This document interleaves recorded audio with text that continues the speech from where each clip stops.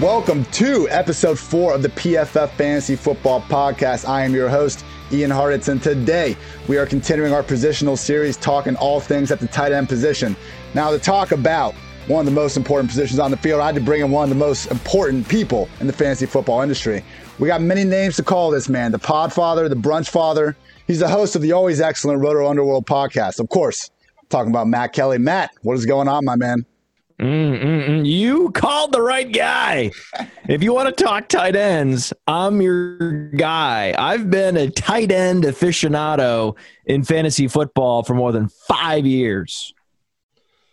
That's a more than a half decade, everyone. I mean, we're not talking small business here. We're talking big business. And yeah, Matt, one of the premier dynasty minds out there. You know, and anything in life, I think taking the long view is going to get you better results, and particularly in fantasy football as well, whether you're talking a basic redraft league or, you know, maybe a Scott Fishbowl league where we got, you know, more tight end premium stuff going on like that. So now it's time to brush up on the position before we really get drafts going on in August. So without further ado, the 2020 tight end landscape. And we got to start with the king, Travis Kelce. 4 straight seasons, number 1 in targets on the Chiefs. 4 straight seasons, PPR's number 1 tight end.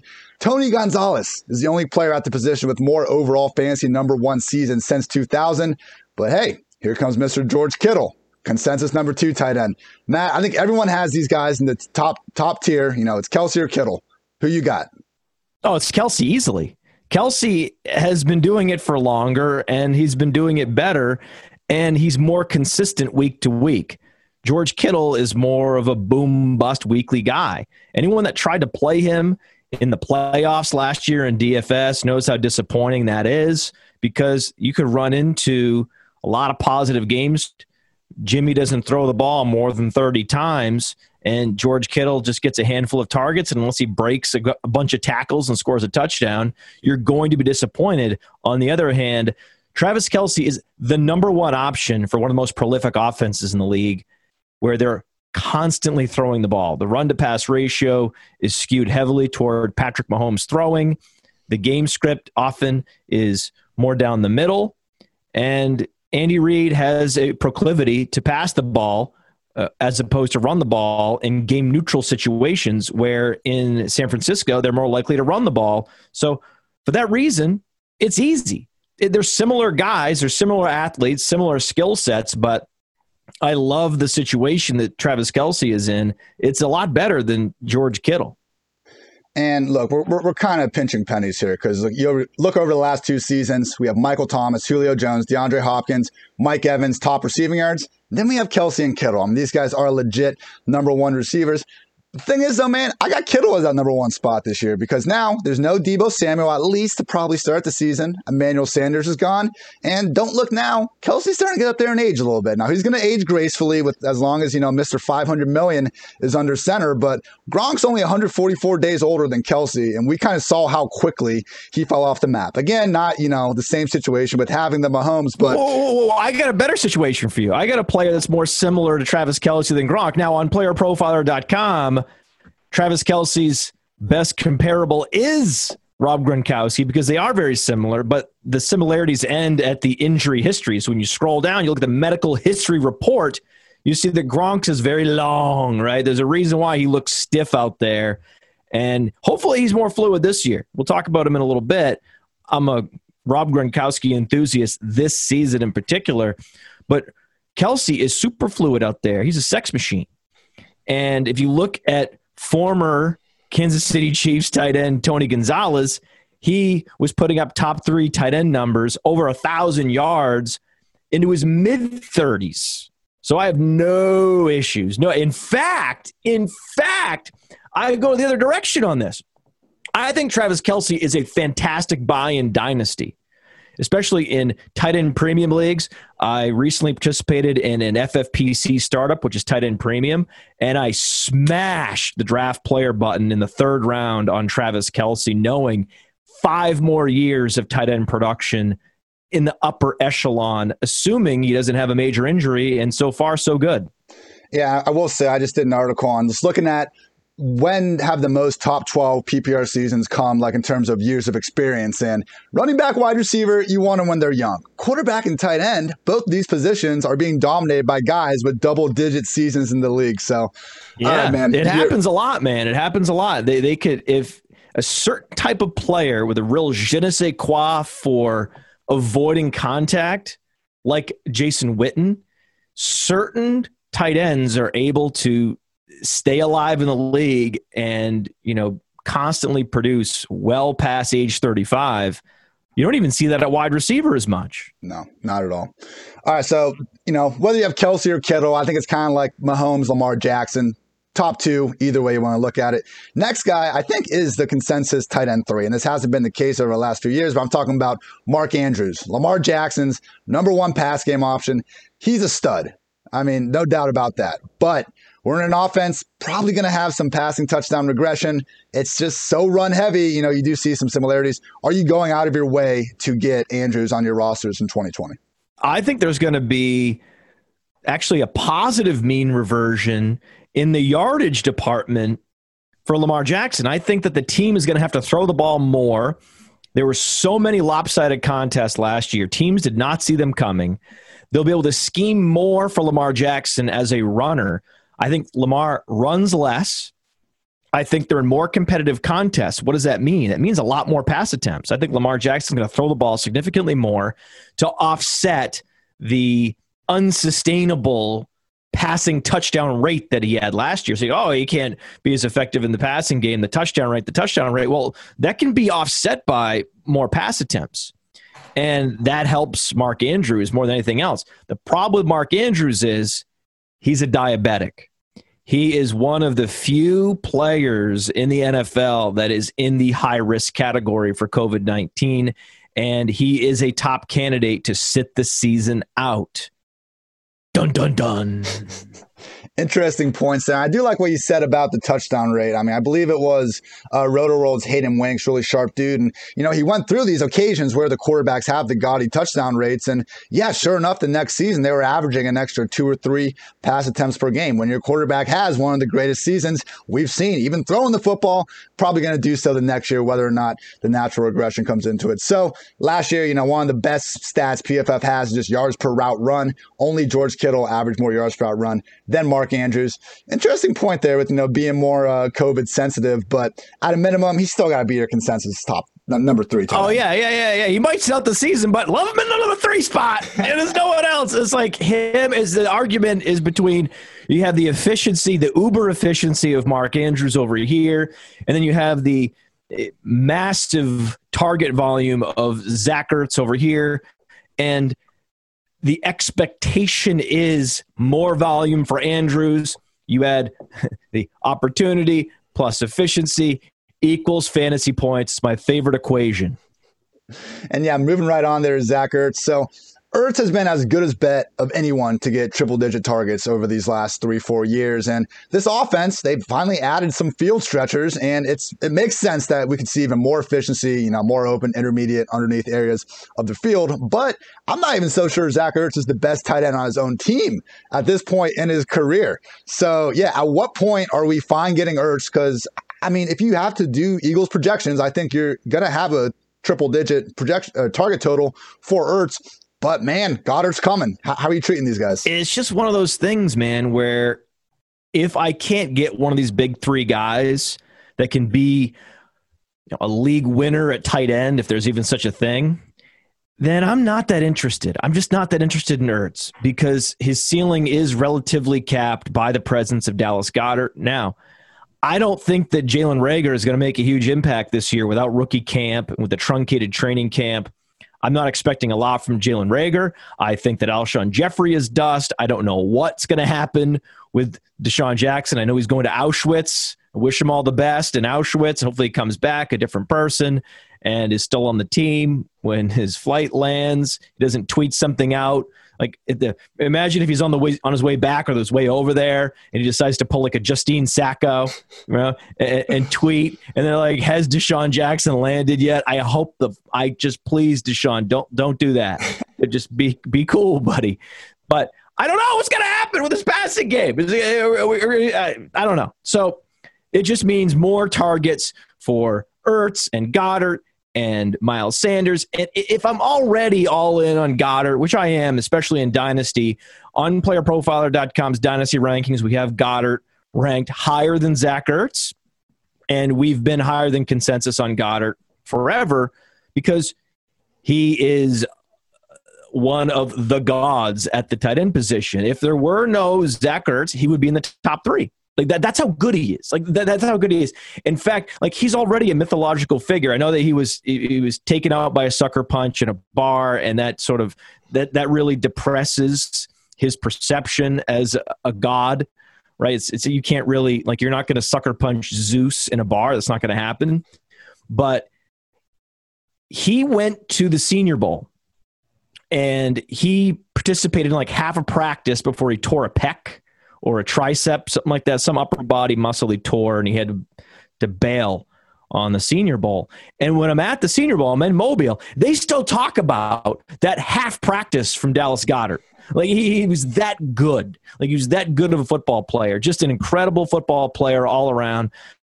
So to me, if you like Ertz because the funneling of targets to the middle of the field in the absence of wide receiver depth, well, then you also must love Goddard, because Goddard also has that upside if something happens to Ertz, and he's available 7-8 rounds later. So to me, I just don't have a lot to say about Ertz, and I'm very much all in on Dallas Goedert, especially in Dynasty. Now, this year, you don't want to bet on players getting hurt, and Dallas Goedert really is more of a high-end tight end 2, assuming Ertz is healthy. Sure. So in seasonal leagues, I have some other late-round upside tight ends I prefer to Goddard, but he's the guy. Like, if I'm sitting down, I'm going to trade for someone in Dynasty, it's going to be Goddard.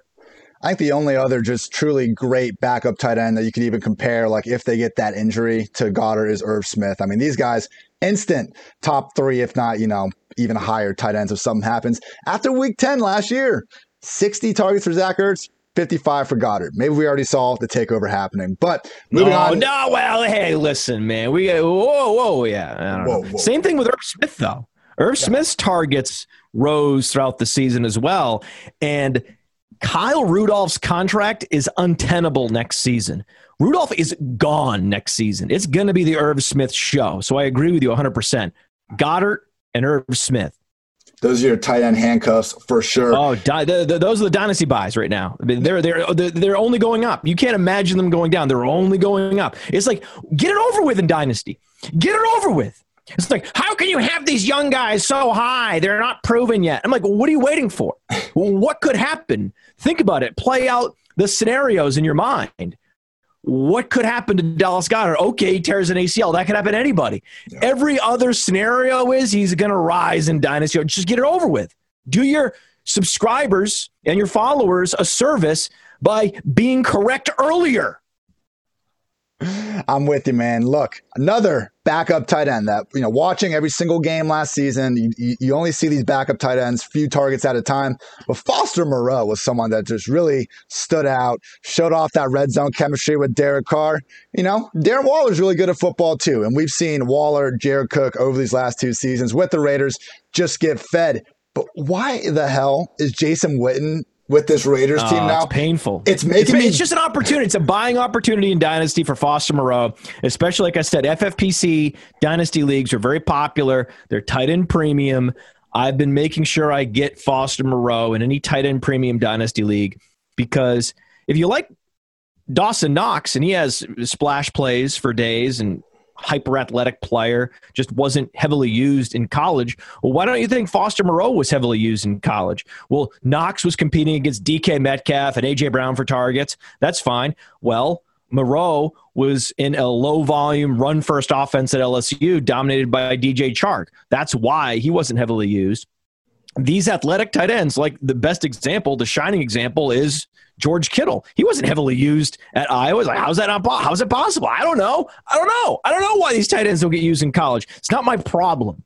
I go to the combine and I see how they perform at the combine. And if they're jumping high and running fast and super agile, especially the agility's big. If you can be quick and agile in the middle of the field, that gives you a huge advantage to work your way around linebackers and find the soft spots in the zone. Tight end agility is the most underrated workout metric on the board. All right. I'm in on Moreau long-term as well, but let's stick to 2020 Raiders specifically. Was last season the best and most productive year we're going to see from Darren Waller? Because, yeah, he was the number one guy there, but we also now have Ruggs, Bowden, Edwards in that offense. And I know Gruden these last 2 years has focused on the tight ends, but you and me are both old enough to remember when Joey Galloway and Keenan McCardell and these guys were getting fed in the early 2000s, even Tim Brown before that. I don't think Gruden wants to just feature a tight end in his offense for another year. I mean, are we going to see more from Waller or what? He was so good last year. 90 catches. He was number 2 in the league in catches and number 2 in yards per target. So he was efficient. He was commanding lots of targets. I'm just skeptical. I'm skeptical because this isn't my first rodeo. And I've been through the Gary Barnidge years, and I've seen a lot of tight ends post huge numbers for a single season and then not be heard from again. I think that Darren Waller is good. He's only 27 years old, but he is a relatively late NFL breakout. He was a wide receiver, and he only has 1 year of meaningful NFL production on his resume. So I don't trust him. I need to see more. I'm not, I shouldn't be alone. I feel like I'm alone, but I'm not crazy to want more from Darren Waller, and also asking what the fuck are they doing bringing in Jason Witten? If they're bringing in Jason Witten and they have Foster Moreau and they're drafting 3 receivers in the first 3 rounds, it's a lot of additional target competition for a guy that was basically the de facto number 1 last year. Well, it's not just, I'm the number 1 receiver by process of elimination this year. So I want to see him rise up and command that type of target share and be that efficient with a lot more target competition. So I'm out. I'm out on Darren Waller. It's okay. You can be on the sidelines and watch. There's so many tight ends. We've already talked about a number of them that I love. I can't love them all. And I think there's reasons why you just want to be cautious with Darren Waller, particularly at his ADP. I mean, we're just coming off a time when he was a top 50 pick in tight end premium high stakes leagues. He's now just outside the top 50 in the FFPC high stakes leagues. But I mean, it's pretty expensive right now, and I'm not in.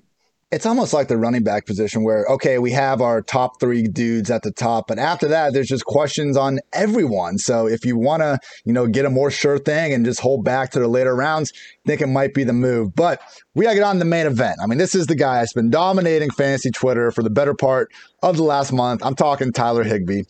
I think you referred to his splits last season as the scariest in all of fantasy football. Of course, the last 5 weeks of the season, Higbee absolutely took over, was the easy PPR tight end 1 over that stretch. 11 targets per game, dominant, balling, complete beast, great player. But there were some fluky things about that stretch. Matt, why are you not buying Higbee at his price right now? I think one of the best offensive coordinators in the league decided he was going to feature Tyler Higbee as a way to gain some competitive advantage on defenses and catch them off guard. I mean, it happens, right? It happens. Even an outmatched army can catch a much larger army by surprise and outwit and outlast them. It happens all the time. I mean, pick up a book. Sun Tzu, I don't care, whatever. Read a book. You'll learn about Tyler Higbee throughout history. And then what happens? Well, suddenly he shows up on the game plan for the defense to start the season. And you look at his athleticism on playerprofiler.com, it's not special. You look at his production history in the league, it's not special. He was outproduced by Gerald Everett. When they both played last year, when Everett was healthy, Everett was the go-to guy, even in 12 personnel. And now there's 126 vacated targets. But I think that Everett is a better tight end for fantasy football. He has great burst and agility. He was drafted earlier. He was a college mega producer. And most importantly, 4 top 6 tight end scoring weeks through 10 weeks of last season. So there were plenty of opportunities for Tyler Higbee to command targets on his own without being schemed into space, and he couldn't do it. Whereas Gerald Everett has shown that he can command targets just by winning those one-on-one matchups with his athleticism and his skill set. And that's the guy I'm going to bet on, especially when the ADP difference is 6th round versus 16th round. It's an easy choice. I was happy to scoop up Everett in a late round Scott Fishbowl slot for sure. I think we've heard the, Jordan Reed, Gerald Everett comparisons. I think we all knew how good he could be with the targets, and Higbee caught us by surprise a little bit. The big thing here, though, is I just think we might have to realize the 2020 Rams offense might not just be this world-beating unit that we saw in 2017, 2018. I mean, they dropped the 11 personnel usage after their bye last year by over 10%. Brandon Cooks is gone, and, signed Van Jefferson, great. Why did they do absolutely nothing to help what was just a brutal offensive line last year when you still have the same quarterback that can't create anything off script? I mean, I just think it's a bad situation. Yeah. It's not a team that I'm trying to invest in. There are plenty of other teams that you can invest in around the league. This is looking like a bad offense. I don't want anything to do with Jared Goff. If anything, I'm going to pick a winner among the wide receivers between Kupp and Woods. But my advice is you shouldn't have more than one Ram on your dynasty team or your fantasy team in general. Just one Ram only, whether it be Akers, whether it be Woods. Just make sure you limit your exposure to this Rams offense, because not only is the offensive line one of the worst in the league, Jared Goff is a fraud, right? He's like the master blaster, where he's the blaster and McVay is the master. And if he can't get the instructions in his headset pre-snap, it's over. He just flails out there. And you look at the schedule. I mean, it is a brutal schedule. I'm looking at the Cowboys. I'm looking at the Bills. I'm looking at the 49ers. I'm looking at the Bears. This is all before their bye week.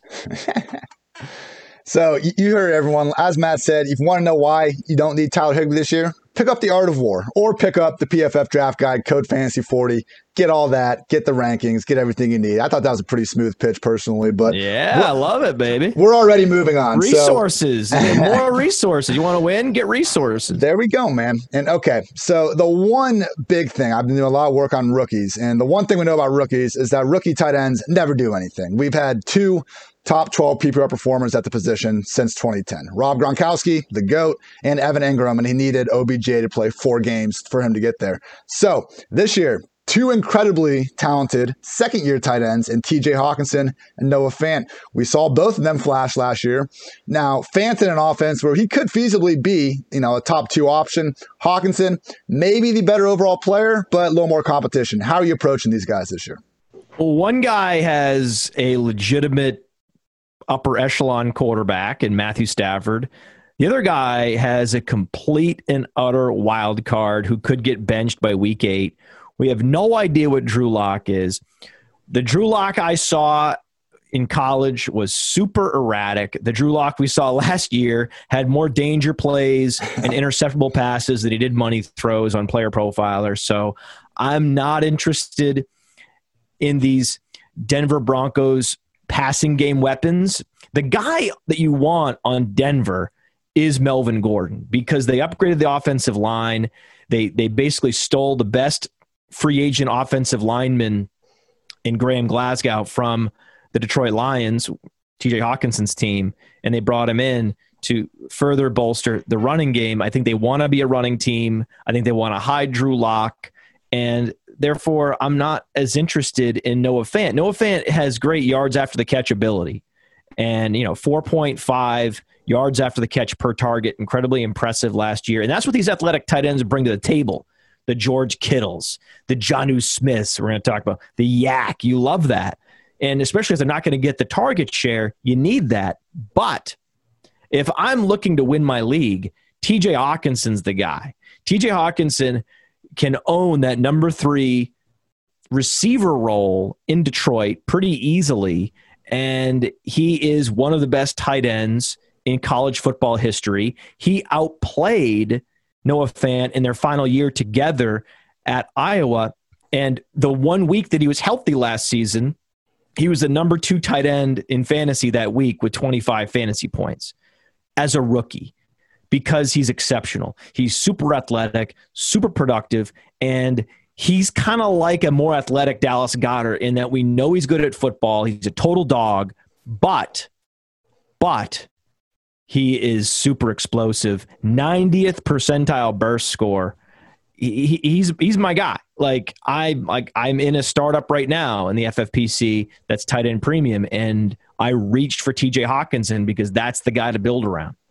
One of the many fun Twitter workout videos going viral was Hawkinson doing some stuff with George Kittle and, looking like he certainly belonged there with the league's premier tight end, in my opinion.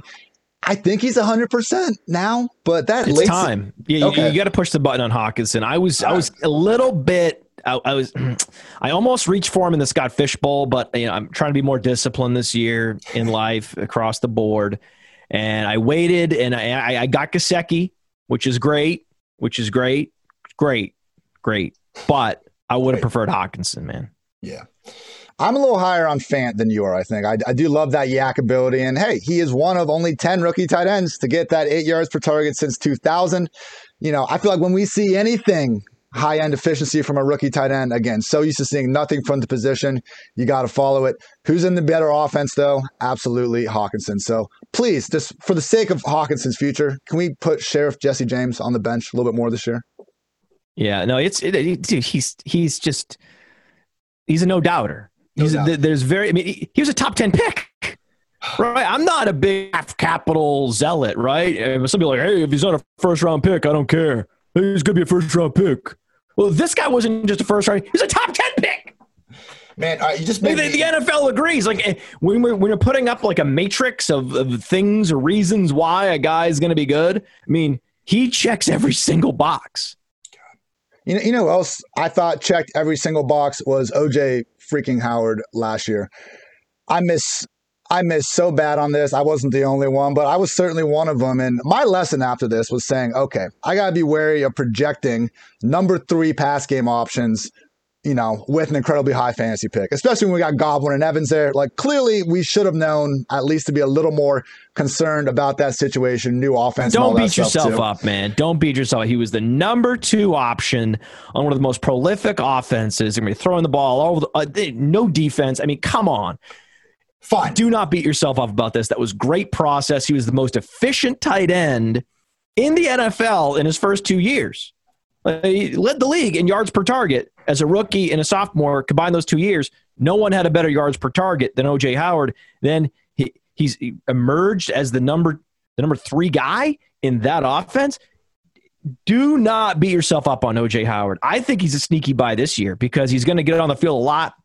Again, they don't have a number 3 wide receiver of consequence. That means to again, help protect Brady, you would think there's going to be more 12 personnel in Tampa than other teams. They didn't have to pick up his option, right? Tampa decided to pick up his option.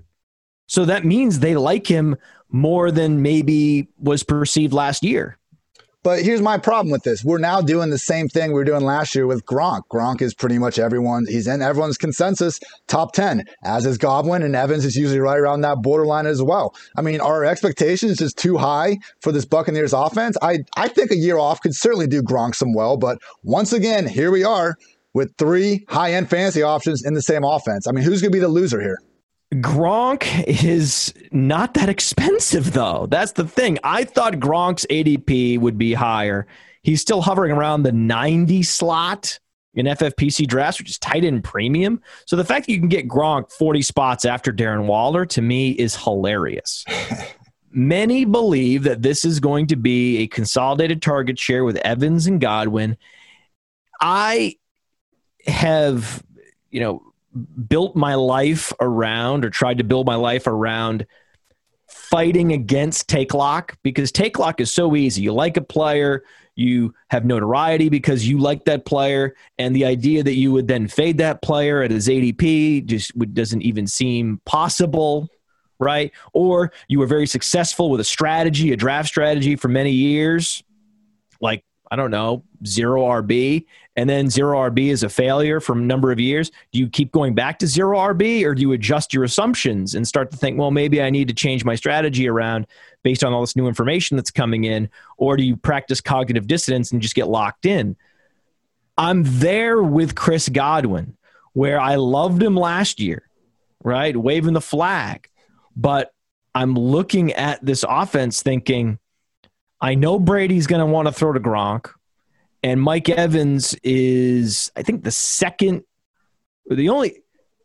second receiver to ever start his career with 6 consecutive 1,000 receiving yard seasons. It's just him and Randy Moss. Correct. Nailed it. So knowing that, the fundamentals, right? It becomes impossible to select Godwin in the second round or even the early third round. I'm out on Godwin. I think that's where the rubber meets the road. You need to pick someone in that offense to fade because they all can't be values unless somehow Tom Brady throws for 6,000 yards. That's not going to happen. The guy that I think is going to experience some regression this year is Godwin. He was outside the top 15 in targets last year. He made it up with Yak, and Yak is not as sticky as air yards. So I think he's going to regress in the Yak department. Can't lead the league in Yak 2 consecutive years. It's probably going to be DJ Moore leading the league in Yak this year, not Chris Godwin, and therefore I'm out on Godwin at his ADP. I don't hate players. I hate ADPs. Love you, Godwin. Not thrilled about your ADP. You're not a value. Last year, it says drafting guys heavily 2 years in a row doesn't make sense. Last year was the year to get Godwin. This is the year to sidestep him. It's fine. Yeah, and I know the popular, reason is, hey, Brady has fed Julian Edelman all these targets from the slot. Like you said it, man, we're going to see more 2 tight end looks, which means Godwin's going to be on the outside, and that's fine. Godwin is a stud. I think slot versus out wide usage is a little bit overrated anyway, but, just be careful about saying, oh, Edelman got 153 targets last year. Godwin's going to get that. So I'm with you. He wasn't competing against Evans for targets. All these guys are good. These guys, they're good. They're all good. They're all going to be efficient. It's going to be a great offense. It's going to be a lot of fun. If you're drafting Chris Godwin in the late second round, the opportunity cost is also a stud workhorse back. Pivot off that guy. You want the back. You want the running back. You can get a guy like DJ Moore a round or two later. And it's a similar dude, except DJ Moore is locked in as the true number one on an offense that will likely have to throw the ball even more than Tampa will. Another pass-happy offense, and this guy he's labeled a tight end. He plays wide receiver. I'm talking about Mike Gesicki, lined up in the slot or out wide on 77% of his snaps. Third-year breakout. It's on the way, right, man? It's easy. It's like so easy. How is it hard? I don't understand how it's hard. It's not hard at all. It's not. We know that there are some fundamentals about tight end, right? That they correlate most closely with athleticism than even running backs. Right. So if you want to find tight end breakouts, you get to find your athletes. Right. So there are fewer unathletic tight end breakouts than there are unathletic running back breakouts. It's true. It's absolutely true. And so Mike Gesicki, it's so obvious. The fact that his best comparable is Vernon Davis with that huge penis is all you need to know. And I haven't seen Mike Gesicki's penis, but my guess is that the best way to tackle him, just like the best way to tackle Vernon Davis, is to bring him down by the penis, because his Spark X score is 136.9, which is 97th percentile. And the beauty is he was used incredibly heavily last year. Big time usage, 867 yards of total target distance, was top 5 in the league. So he was getting downfield. He was commanding targets. Guess what? They weren't catchable. The catchable target rate was only 70%, number 39 among qualified tight ends. That's very low. That's absolutely going to come into balance this year. So he'll be the number 2 option to start the season. Preston Williams still rehabilitating that torn ACL.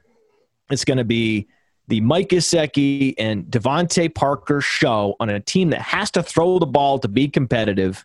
Yes, please. And look, Preston is back, but better news, Dolphins did not draft any high-end receivers or add any sort of high-end free agents. Gesicki, he's the number 2 guy there. And like you said, I've heard some people wonder, hey, what happens when he stops getting those 50-50 contested catch opportunities all the time from Fitzpatrick? What happens when Tua steps in and actually makes this offense a legit unit to be reckoned with? So has the size, athleticism, draft capital. I think Devontae's locked in as the number 1, but Gesicki, I mean, how many other tight ends can you say should be favored to be number 2 in targets? It's easy. It's an incredible situation. And that's the argument, right? The most fun dichotomy for arguing in fantasy football between two tight ends after Kelce and Kittle is this Hockenson-Gesicki, because they're so similar. And the difference really is there is no Marvin Jones in Miami. Yeah.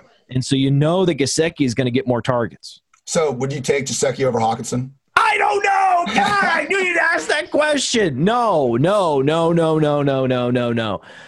Even though I believe Gesicki is going to get more targets, the yak ability by Hockenson and just his just sublime football skills, I think makes up for, maybe 10 less targets. Okay, fair enough. All right, it's so close. It's so close. It's like comparing Sterling Shepard to Anthony Miller. It's so close. All right, man. Those were the key guys I wanted to take more time to touch on. Now, quick, more rapid fire segment. I just want to hear. Wait. You don't want to talk about your namesake? Oh, we're going to talk about my namesake. Just we're going to do a little more quickly. You got to make sure we talk about your namesake. We will. Don't worry, man. I got you. So 2 to 3 sentences. I'm going to give you a player. I want to hear your mostly 2020 outlook. Hunter Henry. He's in the dead zone. Hunter Henry's in the tight end dead zone. Evan Ingram, Hunter Henry, Darren Waller, Tyler Higbee, tight end dead zone. If you don't get one of the top 3, you wait and you be the last owner in your draft to go tight end. You either get a top 3 guy or you wait it out. Extreme late round tight end. That's my approach to drafts. So Hunter Henry, he's in a dead zone. His ADP is too high. He has a quarterback change, and we just don't know what his volume share is going to look like. The one guy I think is going to get lots of volume. Well, 2 guys, we know 2 guys are going to get big volume in Los Angeles. It's Keenan Allen and it's Austin Eckler. Yep. So beyond that, Mike Williams, Hunter Henry, I just don't know. And so in that case, I'd rather take my chances with less expensive guys that are actually more athletic. All right, another HH tight end that's creeping up a little bit closer to that tight end when borderline. Hayden Hurst, what are your thoughts? Borderline. No, he's now being drafted as a top 10 tight end because after he signed, you could get him in best ball leagues at a reasonable ADP. And then all the articles started coming out and everyone started doing the math, writing it down. Okay, so this many targets to Ridley, this many targets to Julio Jones, this many targets to Gurley. Wait a second. Hayden Hurst, he could be a top 5 guy. You got to get Hayden Hurst. Oh my God, do the math. Okay, do the math. Great. Is still a 100% situation-based play. And once you start creeping up into the 6th, 7th, 8th round, I'm out on you if you're just a situation-based play. Lots of situation-based plays that are fun in the second half of drafts. Yeah. But once you creep up early and the entire case that is being made by your attorneys is situation-based, I'm out. I need to see more. I need to have some talent-based reason to like you, to think that, okay, if you get these targets, you're going to do something with them. I haven't seen Hayden Hurst do anything with any targets. What I do know is that he has a receding hairline and he's never done anything in the league. So show me, and then I'll bite. But not this year. I'm out this year. He's in the dead zone. He's in that tight end dead zone with Hunter Henry and all the rest. And as great as those 10 weeks of Austin Hooper production were last year, I mean, just overwhelming majority came while the Falcons were trailing. Do not expect to see Hurst the focal point of this offense by any stretch. Now, another tight end that's not going to be. Listen, it's like with Hooper. I mean, it's like with Higbee.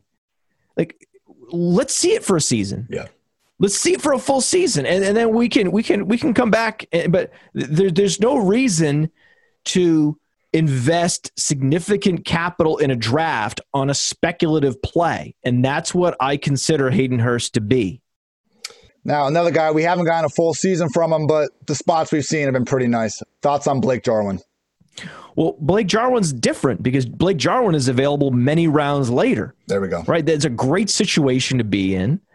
And we've actually seen Blake Jarwin be super efficient when called upon, which we haven't seen from. So it's actually the perfect reason to fade a guy like Hayden Hurst is that you can get a Jarwin on what is probably going to be an equally prolific offense many rounds later, and he's actually more athletic and has shown more on the football field. I mean, 8.9 yards per target was top 6 in the league last year.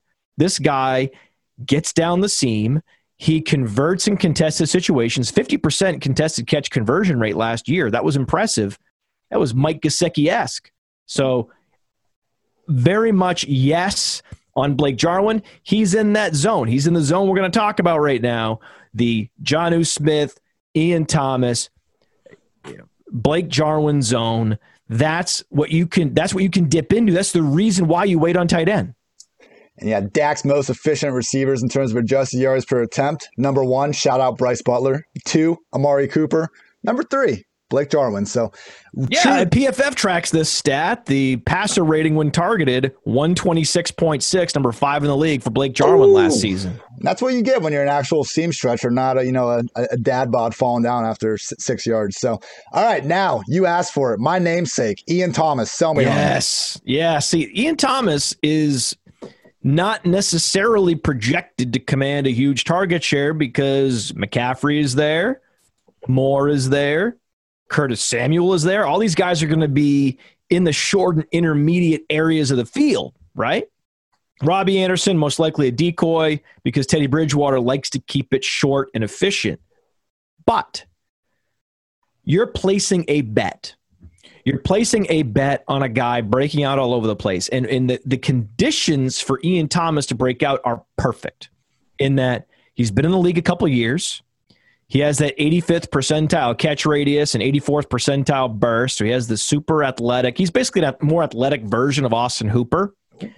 But he's in the offense you want to bet on. The reasons why you want McCaffrey and DJ Moore and Curtis Samuel and Robbie Anderson and Teddy Bridgewater in fantasy football is that he's operating in the NFC South on a team with the worst defense in the division.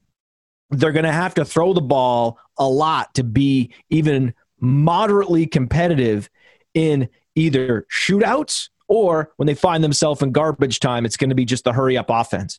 There's going to be a lot of pass volume there. There's going to be a lot of targets to go around. And after Moore and after McCaffrey, you could easily see Thomas stepping up. We don't know how good he is, right? We don't know what he's going to do. But if you're going to make a situation-based bet, why not a Blake Jarwin? Why not an Ian Thomas betting on the offense? Many rounds after Hayden Hurst is already off the board, we saw a couple examples of Ian Thomas getting a full snap share without Greg Olsen last year. The first week 14, against the aforementioned Atlanta Falcons, what'd he do? 5 catches on 10 targets for 57 yards and a touchdown. Not bad, man. Not bad for that late round pick. And I think you're being generous saying worst defense in the division. I think we can just go ahead and say worst defense in the league. Fully in on buying these Panthers pass game weapons all over the place. But Ian Thomas is not my favorite late round tight end. My favorite late round tight end, Chris Herndon. If you have a couple drinks, man. What? I thought you were going to say Jonnu Smith. I've seen your GIFs of Jonnu Smith breaking all those tackles and actually taking handoffs to the house. Wow, Jonnu does pull up my, players that could be running back heartstrings. He's got the 94th percentile burst. He's incredible after the catch. 6.2 yards after the catch per target. That's incredible. Chris Herndon, I'm telling you, man. Next time you're at that 3 to 4. Hey, you let me finish here. Next time you're at that 3 to 4 drinks, I want you to think about that Jets pecking order, and I want you to consider who's going to lead that offense in targets. Is it going to be 4-condom slot receiver Jamison Crowder, some rookie named Denzel Mims with a good-looking player profiler page? Rookie named Denzel Mims. It could be Chris Herndon. I don't know. I think that Chris Herndon is a more speculative play than Jonnu Smith. He's not as explosive. I want him to be good. He was good at Miami, right? He was really good at Miami. 18% dominator rating for a major conference tight end is super impressive. But what we've seen from a guy like Jonnu Smith, where he was number 2 in the league with 9.8 yards per target last year, if you've demonstrated hyper efficient play with the athleticism metrics to match to it, I just don't see the need to look past guys like Jarwin and Jonnu and Ian Thomas. In a 2 tight end league or a tight end premium league, that only then do I think you start to turn over more rocks and start to examine what we have here in Chris Herndon, what we have here in a CJ Uzoma, what we have here in a Gerald Everett. Those are some of my favorite plays for tight end premium and 2 tight end leagues. But tight end goes all the way out to tight end 16, 17 if you include Thomas and Jonnu and Jarwin. Yeah. And again, this is why we're letting those tight end 4 through 10 guys just let someone else draft them, because we got all these ballers elsewhere. I mean, literally, Chris Herndon had 1 catch last year. I just, it's one of those things where if it were a different year, Ian, if this were 3 years ago, then I would be more excited. But he's getting so crowded out by these incredible athletes that are walking into just pristine, perfect game situations and team environments that I just can't get that excited. I only have so much bandwidth to get excited about so many tight ends. All right. Is that fair? No, is that fair? It's not fair. I'm still. Is that fair? That's not fair? We have here's the list of rookie tight ends to average 8 yards per target since 2000. Mark Andrews, Gronk, Hunter Henry, Heath Miller, Aaron Hernandez, may have heard of him, Noah Fant, Jordan Reed, Zach Ertz, George Kittle, and Mr. Chris Herndon. He had 1 catch last year because he was suspended and he couldn't find the field. I could not be less scared about Ryan Griffin by Chris Herndon, everyone. And if you want Johnny 56 targets the year prior. I mean, he's going to be productive. He is going to be productive. This is the best season to draft late round tight end in the history of fantasy football. Yep. So one late round guy that I don't see getting much hype, Eric Ebron. Expecting anything from him? Why not, man? Why not? I just don't know what this offense is going to be. But, man, he is explosive, and he can get down the seam, and the Colts featured him in the red zone. It's not like the Steelers have a proper alpha for the red zone, do they? Nope. They have a bunch of slot guys and James Washington, who's an undersized outside receiver. So I expect Eric Ebron to get that red zone usage, but also to get more usage between the 20s than he did in Indianapolis, and that makes him a value. That makes him an incredible value. He's available in the super double-digit rounds. He feels gross. Like if his name were something else, like if he was just Eric Bebron, then he would go 2 rounds earlier. It's just that his brand equity is so low right now, and there are questions about Ben Roethlisberger and whether or not he's washed or not. And so if Roethlisberger is not dust, then you got to love Ebron. It's just that he's outside that cutoff for me. He's just outside that cutoff. Yeah. But in the Scott Fish Bowl, again, tight end premium, super tight end premium. You not only do tight ends get a premium on receptions, double the reception bonus, but also double the first down bonus. Then I was looking at Eric Ebron. I wanted Eric Ebron as that sort of tarnished brand equity guy you can get a couple rounds later than he should go. It depends on their schedule in week 1. Let me look up.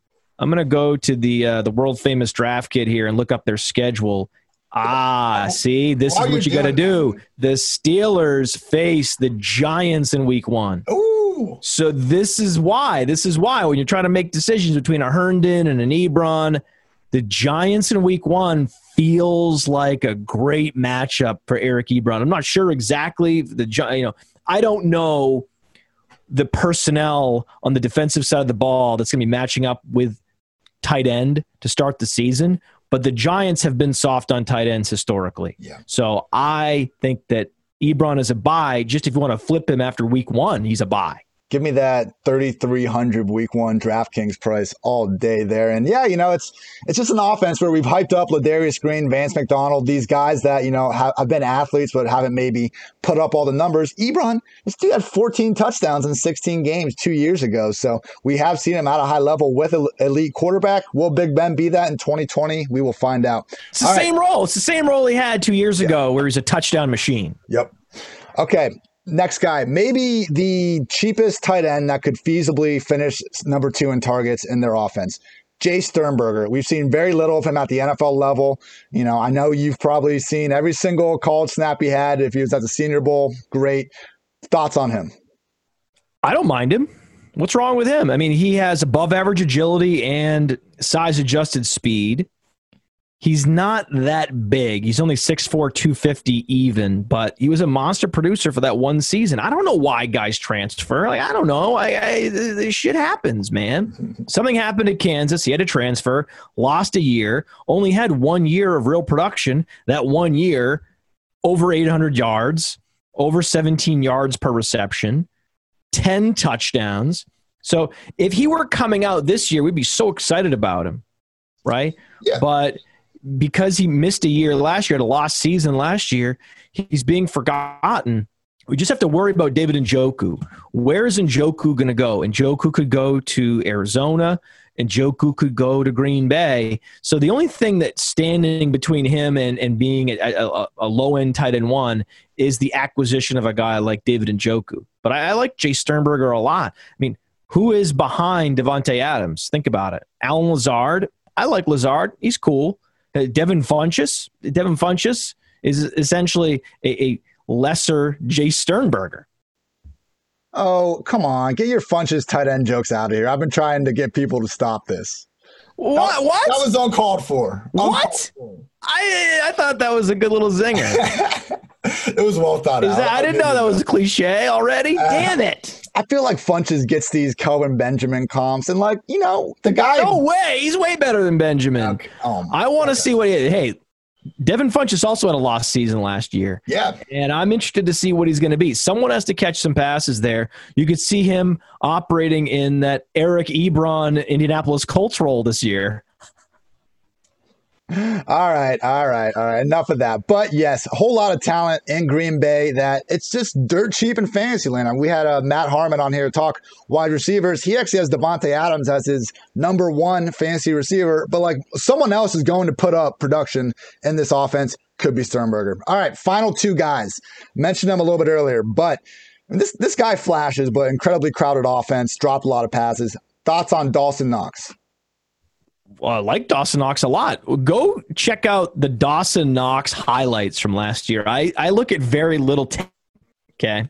Very little. Just such a waste of time to just grind every college rep from a player. Get out of here. However, I went and did grind the Dawson Knox reps from last year because there weren't that many, right? He only had 50 targets. But my God, man, we're talking about one-hand catches. We're talking about yak that included 3 to 4 broken tackles. Beast mode and just a beast mode this guy was getting in as a rookie, 23 years old. And again, we talked about reasons why a guy like Foster Moreau is not going to get targeted in college. Same thing with Dawson Knox. Even more reason for Dawson Knox not to get targeted. I mean, 5% dominator rating is embarrassing, but that's because they were throwing to A.J. Brown and they were throwing to DK Metcalf. So, okay, I guess that's an explanation. Yeah. I like Dawson Knox a lot. I just don't, as a player, I love the flashing that he did of the big plays, and he was efficient when called upon. I know that the catch rate wasn't there, right? I get it. He dropped some passes. He had the number 1 drop rate in all of football last year, 12% drop rate, but he was a rookie. Like, I think that he could get better, get on the jugs machine. That's something that can be worked on. What you can't work on in the offseason is getting a better quarterback. Oh. And in general, I am fading what I think is going to be a regressive season for Josh Allen. I think he's going to start hot. The schedule is super friendly for the Bills to start the season. And then he has the most difficult passing game schedule in the second half. It is absolutely brutal. So Dawson Knox would be a guy that you could sell at the midpoint of the season in all formats, because the Bills face, after their bye week, the Chargers, the 49ers, the Steelers, the Broncos, the Patriots. Oh, no. That's how they close out the fantasy season. So you want to get the hell out of Josh Allen. You want to get the hell out of everybody on the Bills before their bye week. Hell, before they even face the Patriots in week 8, I would get out, because then they face the Seahawks right after that. It's brutal. It's a brutal schedule after the first 7 weeks. So you won't see the Josh Allen regression show up early on. If you do, if you start to see him struggling in the first half of the season, alarm bells and sirens should be going off everywhere. He's just never been accurate. And on Player Profiler, we have all the different completion percentage metrics and all the different scenarios, whether it be under pressure, red zone, deep balls. He's outside the top 30 across the board in every measurement. This year, last year, at Wyoming, I don't think he's ever going to be a good thrower of footballs. And so for that reason, it makes the whole offense more fragile. And that includes Dawson Knox. And even though many of my coworkers are not Josh Allen fans, this is a pro Josh Allen podcast because he makes football more entertaining. I don't necessarily disagree with your thoughts on his accuracy. It's just, I'm older now, and I'm a little more risk averse in fantasy football than I used to be. And so I just pick these certain situations where I'm like, yeah, Tyler Higbee was good for a month, but I just want to see more. Am I allowed to see more? Hey, Josh Allen's never been accurate. I just like to see him be accurate once. I'm just a little more conservative. All right, last guy we're going to talk about. Touched on him a little bit at the beginning, but Irv Smith. Last year, Kyle Rudolph had 48 targets. Irv Smith, 47. Now, I can't call Rudolph washed just yet. He actually, that touchdown against the Saints, he had a swaggy touchdown against the Cowboys.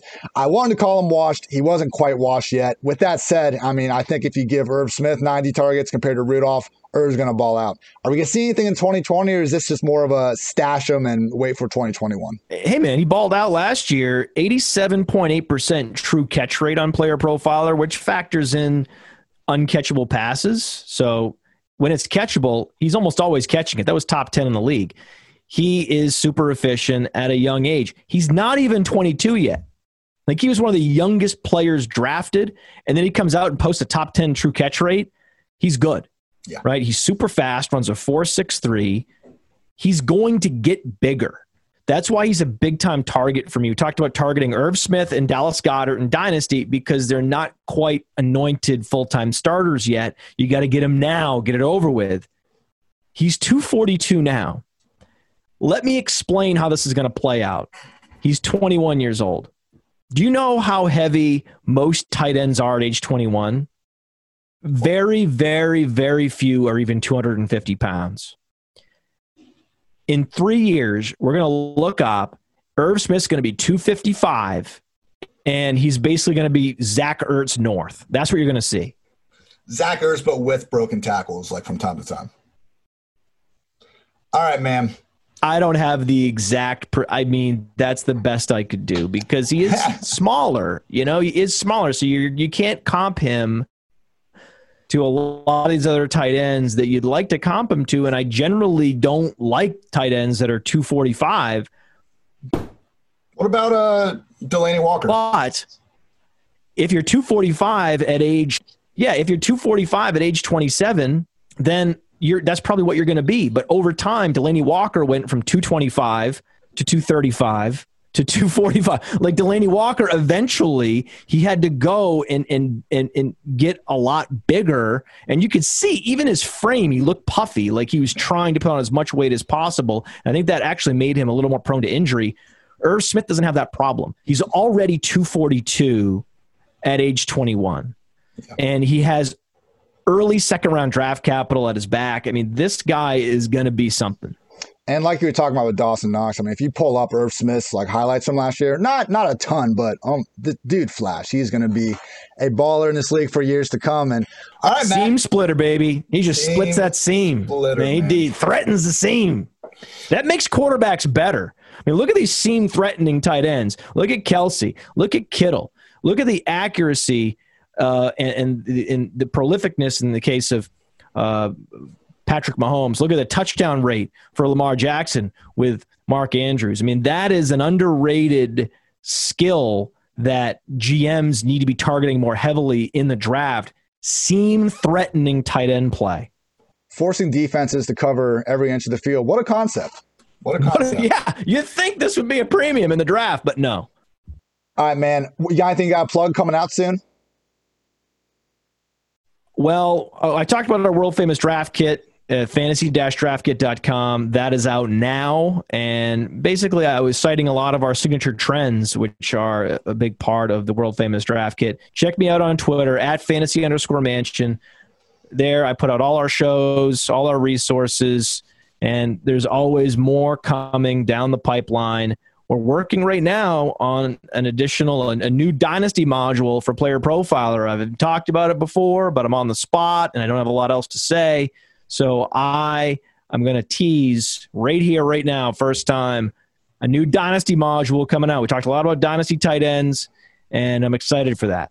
Awesome, man. And yeah, cannot say enough nice things about playerprofiler.com. Been using this for almost half decade now. And whenever there's just a rookie coming up that I don't know enough about, first thing I do, playerprofiler.com, put his name in. You cannot find just a better, quick glimpse of a guy. And you want more, they got more as well. So awesome stuff. Yes, everyone follow Matt on Twitter at @fantasy_mansion.